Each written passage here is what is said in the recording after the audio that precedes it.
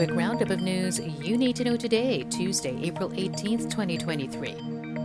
A dire appeal from the widow of slain Negros Oriental Governor Roel Degamo.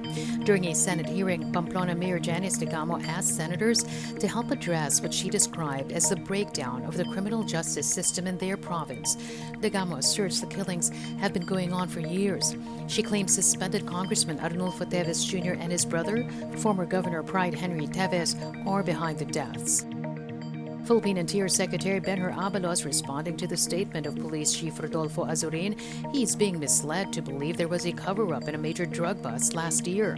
Azurin had ruled out any attempt to whitewash the probe into the drug links of Police Sergeant Rodolfo Mayo Jr., but Abalos insists the video of the anti-drug operation speaks for itself. Abalos adds the public deserves to know the truth about what happened to the 900 kilos of drugs that were seized that day. The Philippine Coast Guard says the first phase of cleanup operations in the Oriental Mindoro oil spill is nearly 78% complete. It's been nearly 2 months since the MT Princess Empress sank while carrying 800,000 liters of fuel.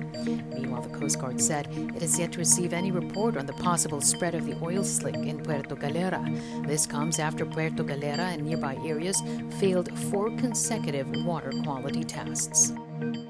And tributes are pouring in for the late former Philippine diplomat Albert Del Rosario.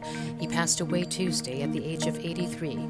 Del Rosario headed the Foreign Affairs Department under the administration of the late former President Benigno Aquino III. During his stint, he led the Philippines to victory in its arbitral case against China in 2016.